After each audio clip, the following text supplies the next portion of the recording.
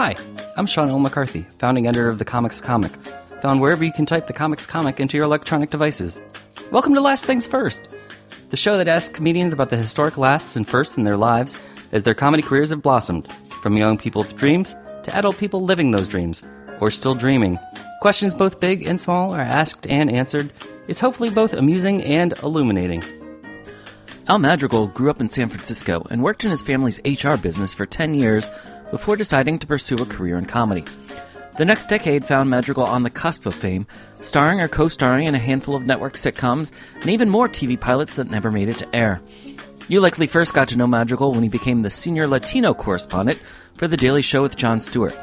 Not long after that, Madrigal and Bill Burr launched All Things Comedy, a podcast network and more owned by comedians and built for comedians to succeed, expanding in recent years into making stand-up specials for Comedy Central and Netflix.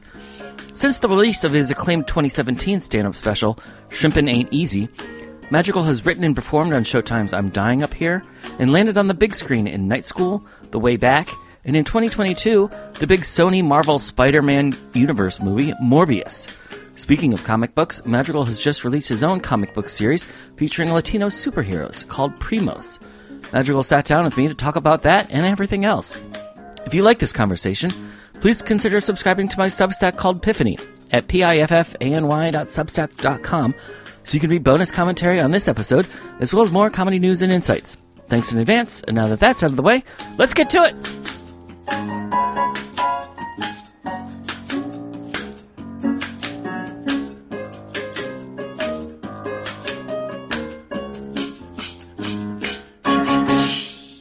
Al Madrigal, I am so glad to be able to be speaking to you over Zoom or anyway. No, I feel like we've known each other for a long time. It's good. Congrats on both of us sticking with it, huh? Right, not quitting. That's the secret to success, is not quitting. It really is. So, of course, I was obviously looking forward to speaking to you today and then going to see Morbius in theaters, but Morbius is delayed because everything is delayed. Yeah, it's a sign for me that it's a good movie, so I'm happy about that. Otherwise, they would have just burned it off and partnered with somebody probably to put it on a streamer. But it's a sign for me that it's something that they want to stick with and put in the theaters. And I know from seeing what I've seen in ADR, which is that, when I've gone into dub over lines here and there, it looks amazing because Daniel Espinosa is an incredible director. So I'm happy for people to finally see it, and hopefully it's worth the wait. And from what we've seen in the trailer, you are the single-handedly the character responsible for confirming that there is a Spider-Man universe. That's right. I had that one line. One line in the trailer confirms it's all connected.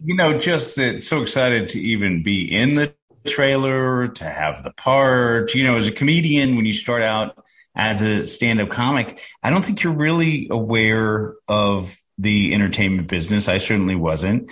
And then opportunities present themselves to write and act and do other things and write comic books. And you just have to be sort of willing and ready to open that door. And so stand-up allows you to do a variety of things, and acting is one of those things that I really enjoy doing. So it's awesome. And to be in a Sony Marvel movie, how cool is that? It's amazing. The amazing Spider-Man universe. You mentioned, being a stand-up and your young experience in Hollywood, which, the delay of the film, it made me think back to your early experiences in Hollywood. You had what you thought were going to be two big breaks with network sitcoms, and both of those just kind of vanished. I've been on a lot of sitcoms. I think I've done probably 11 TV pilots approaching, Dave Chappelle Pilot Boy numbers, and then just shows that I've been on over 100 episodes of network television, just not on the same show. And, whatever, it's fine. It's like, it's all crap that is beyond my control. I would early on be upset and wonder why me, but to get that opportunity in the first place is incredible. So Well, I guess I was just curious to know, like, how those experiences, how having to handle those as a young comedian and actor have kind of shaped how you look at the business today.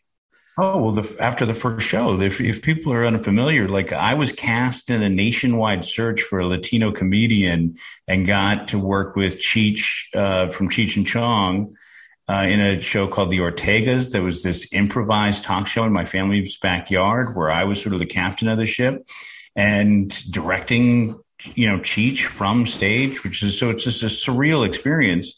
And it just sort of went away. It just never aired. And that it was supposed to air after The Simpsons, and Bernie Mac took our place.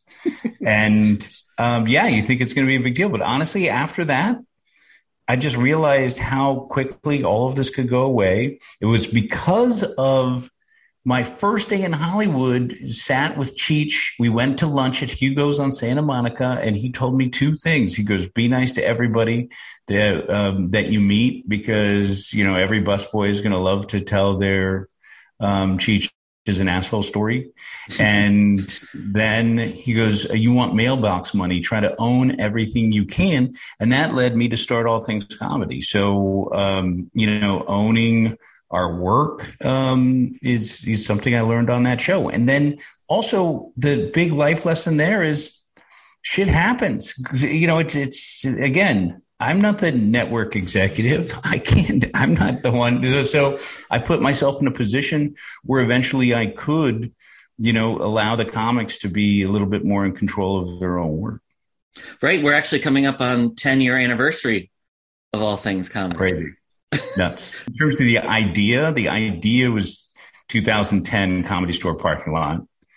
And, it takes that long for you to get all the contracts in place. So yes, 2012 officially business. It's crazy. Well, take me back to that Comedy Store parking lot session then. Was that you and Bill, or was that you and somebody else? Or? No. It was me and Bill just started talking about how podcasts were popular, and we each had podcasts, and that we're just going to get taken advantage of like we have in every other medium.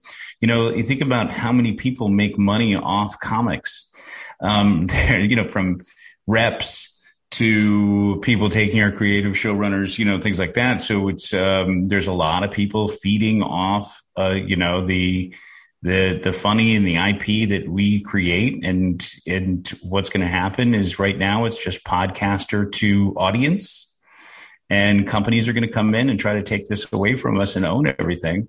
And sure enough, our first experience was is I had that idea and got put in touch with somebody that tried to offer us 10% of our own idea. And then eventually worked. We started laughing, and it got up to 50%. And we're going to pay you guys $100,000 a year each. And we said no to that. And when we hadn't started anything at that point. Well, that's essentially Shark Tank, isn't it? Yeah, Other people hear your idea and they go, "Yeah, I'll let you have that, and I'll give you some money, but then it's mine." It's mine. I'll take 50% of that. And they, So we said no, and we. It's rough beginnings because, you're trying to herd all of these comics that are independent contractors who used to doing all these things on their own, and they're selfish and they want to know, I think a lot of comedians that I've talked to, because I had this business background prior to getting into stand-up, is like some of them want the phone to ring and them to get gigs, and, everyone else to do the work for them. And I know that that's not how it works. So, you got to teach somebody. I remember getting this phone call from a manager and who said, why isn't this podcast more popular? And I said, how long has he been doing it? And I said, they said a year. And I go, what would you tell a comedian who called up you and said, why am I not more popular? Because I've been doing it a year. And you got to put work in, man. There's a lot of stuff that goes into it. There's a lot of marketing of yourself, and there's a lot of shows to do, and you have to get great at it, and you got to put in the work. It just doesn't happen because you turn on a microphone. So again, and that was early days of podcasting. Now it's even more difficult because there's, 8 million podcasts. Right. I tried to look up my stats the other day. How are they? I found out that there was a site that like ranked all of the podcasts. So I was intrigued to know. There's a bunch of. I was intrigued to know where I ranked, and it told me that I was in the top 3%. And at first I was like, well, that sounds really good. And then it said, well, top 3% of like 3 million. It's crazy. Oh, well, that's not really that good, is it? Yeah. It's tricky, man. It's but again, I think it like anything, like do the work, put in the time, have the vision, stick with it, don't quit. There's a million opportunities to quit anything. So see it through. And that's and then bringing us back to the comic book, like or starting with the comic book that I wrote. This started from me and the former editor-in-chief of Marvel Comics when I first showed up at the Daily Show, complaining about how there was no Latino superheroes, and then us going, let's do something about it. And 3 years later, we have comic book. And it's a lot of work with zero money, and that's what stand-up is. Right. You have the new comic book series Primos, which comes out February 2022. In stores February 2nd. It's and every month after that. And then Free Comic Book Day, we're going to be giving a bunch away, and it's in English and Spanish. And again, I'm thrilled and it's surreal that this is actually happening. Yeah, it's also another sign of how much the comedy business has changed, because I think the first time I heard about a comedian getting involved with a comic book was only like in the last 10 years or so. And now it's more commonplace that people like you are getting opportunities to. Well, Brian Posehn and Patton, and I think Paul Scheer, I know Paul Scheer was helpful to me because we were coincidentally in Atlanta at the same time. And I think I mentioned that I had this idea and was starting this and didn't even know how to start. And he gave me and emailed me his outlines. So I get to see the format, and it's just, again, it's people helping each other out and you sticking with it, and a lot of stuff can happen. But yeah, you always think about Posehn, Patton, like a Blaine Patch, Elliot Kalin, the former head writer of the Daily Show. He has a great podcast on Max Fun called Flophouse. And he has a Maniac of New York book that's out that's amazing. So again, it's a lot of opportunities to quit. But getting back to the beginning of all things comedy, you talk about the idea that like getting comedians to work together is a little bit like herding cats. Starting a business is like, again, people have to trust you. There's a lot of comics that came on, and there's a lot of comedians that don't lend themselves to work, that don't work well with others. And that's why they're comedians in the first place. So you have to take that solid group of believers who did stick with us. And then, can you imagine? And this is the idea, is like if everybody worked under the same banner and owned part of the company that distributed their content, it would be a $1 trillion business. Like if you take every single comedian and they'll go, okay, let's start our own company, and we're going to be the production company for everything that we all make, $1 trillion business. But everyone is out sort of, and this is always the way it's been done, selfishly worried that someone's going to take their idea and steal from them, and not want to do business with us, maybe just on principle because it is other comics and they think I'm making money. Like me and Bill put everything into that company. And how did you and Bill decide how you guys were going to launch this ship and then also steer it? We are very lucky to have amazing support staff, but me and Bill have always been fantastic partners because we've stayed true to the vision of this company the entire time. And again, it's difficult to get people in, but I mean, if you think about our roster, it's fucking crazy. Not only do we have The Dollop, which is a huge podcast, Bill's podcast, but we have Jesselnick, Nate Bargatze. I mean, go down this huge list we have 60 podcasts, and we're easily the #1 comedy podcast network in the world at this point, and ranked among podcast networks in total, like up there with, I think above TED Talks and above, WNYC and above a bunch of other major players in this industry. We're ranked like 10 amongst all podcast networks. And that happened because, again, we've been able to completely agree and get along this entire time and just want what's best for the organization that ultimately wants to give comedians the best possible deal and be transparent too. All that talk with the WGA and the major agencies, and if you're familiar with what happened there, and hiding all of the actual numbers in the back end, like we want comedians to see it all. And a lot of other production companies are sort of hiding the true cost of a production, and we just really, again, always with everything that we do. I don't mean to turn this into an infomercial for all things comedy, but it's like we really are together with the same vision, and that helps guide us every single day. Right, and you have Jordy Elner working with you. Jordy Elner, there's a staff of 8 people that are working that are fantastic, that do so many things. But Mike Bertolina, who had this background working at Ben, which is Bill Gates' branded entertainment network, and he's our president. We're making great specials. We have Ronnie Chang's special coming out that we shot in New York, which is going to be one of the most gorgeous things you'll ever see. So again, put all the money into the comics and the production and the company, and Well, who was there at the beginning? Was Mike there at the beginning, or was it just you and Bill? Oh, it was just me and Bill, and just like a handful. Like we had, and thankful to the people that came in, but just part-timers making $12 an hour. All the money was coming out of me and Bill's pocket. So, it was bootstraps. And then we got some funding 5 years ago. We got our angel funding. So we got $500,000, and we haven't taken any more money since. I talked to Bill a little bit when the Comedy Central specials were coming out.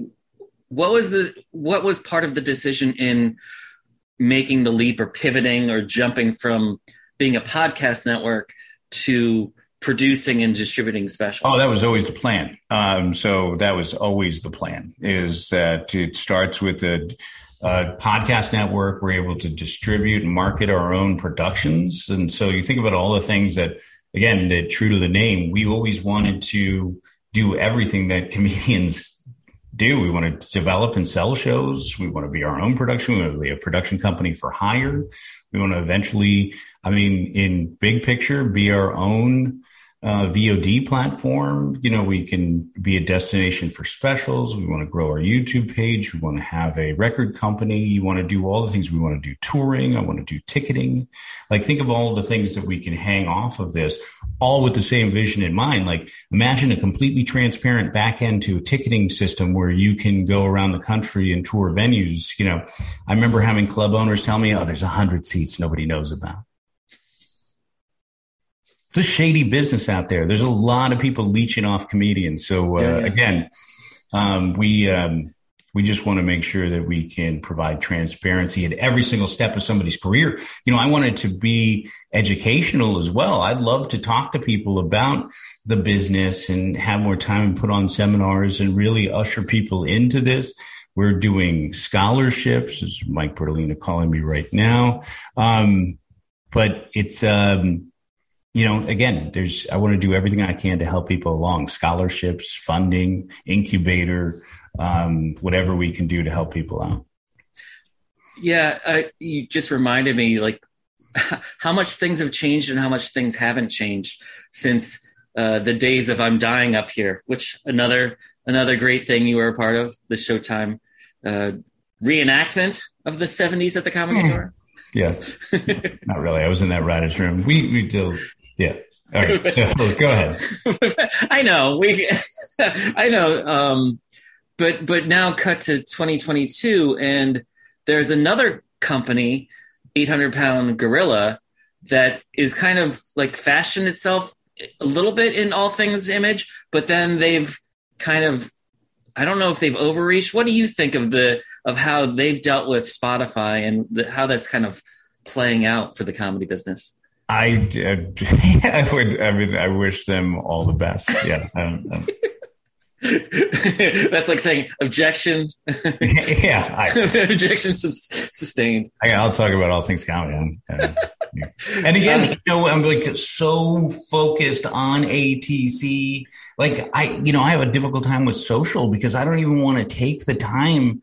I barely promote my own projects. Like I really, it's a struggle for me to take the time to do this because I got writing to do. Like I've got work to do. And so again, for me to be hyper aware of what others are doing, I know where we are. I know where I am. I know what my goals are. And I'm just like head down, and trying to do my work and let everybody else, we can talk about what the other guys are doing. Right. I mean, it's been 5 years since your last special, and your last special, Shrimp and Ain't Easy, was fabulous. One of the best of the decade, I think.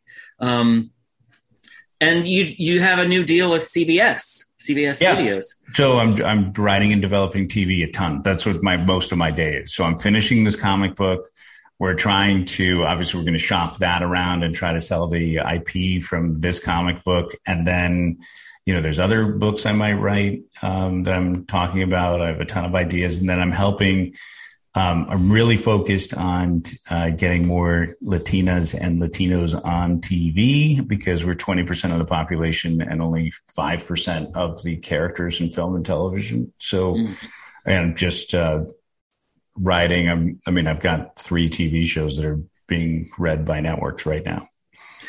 I don't know if you saw, there was, I guess, an interview with John Leguizamo the other day where he talked about trying to keep his skin tone lighter because he felt that was an issue in terms of getting roles.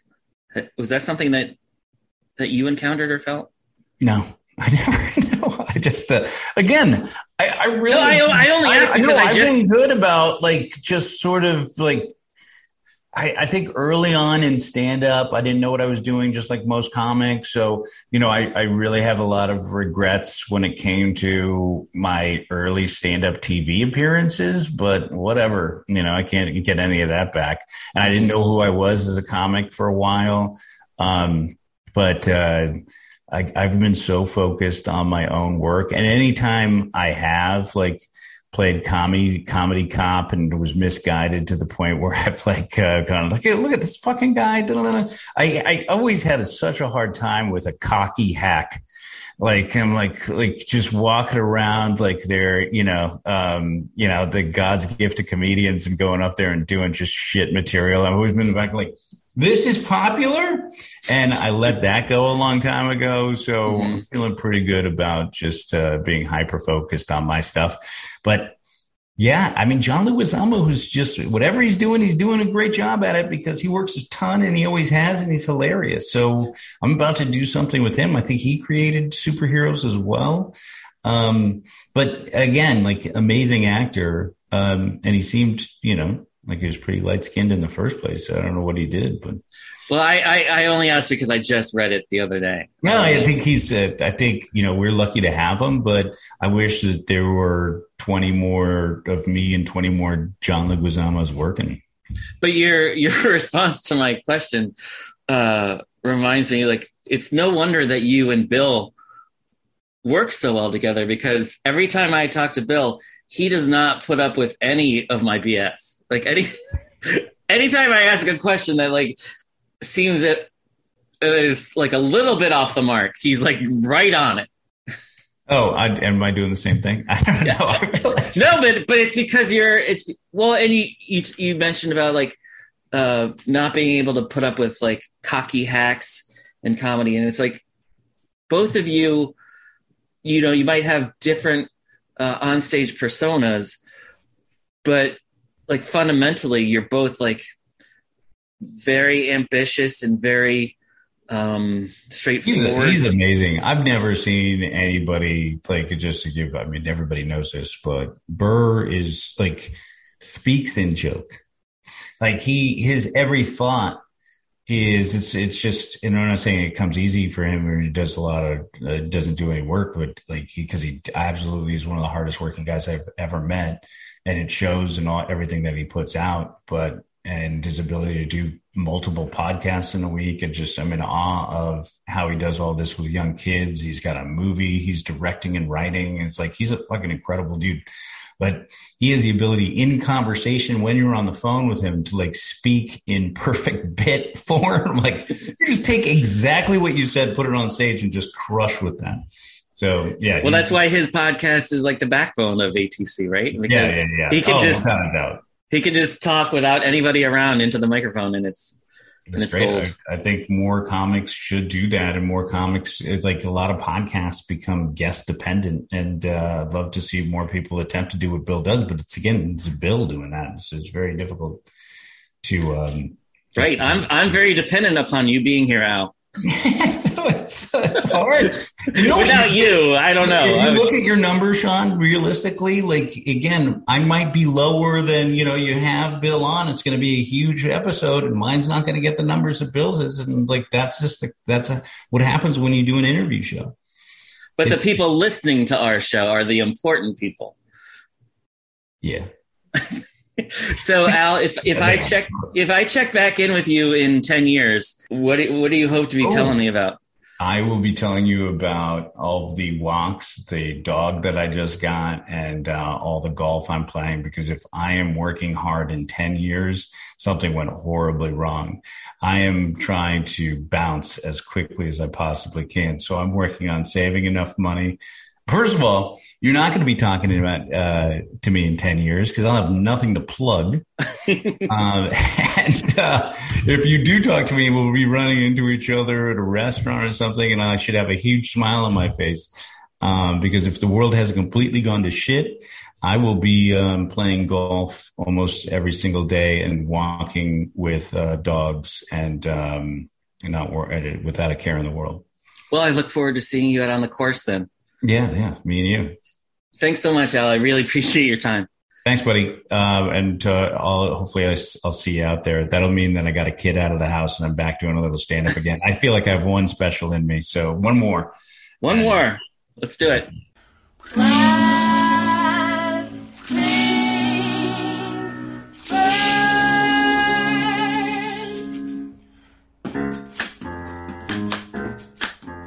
This episode of The Comics Comic Presents Last Things First was post-produced by Alex Brazell at Showbiz Studios. Theme music was by Camille Harris and Shockwave, logo by Giggle Chick. If you enjoyed listening, please check out my Substack called Piffany at piffany.substack.com for transcripts, bonus commentary, and expert analysis about comedy, show business, and more. I'm your host, Sean L. McCarthy. Thanks for listening.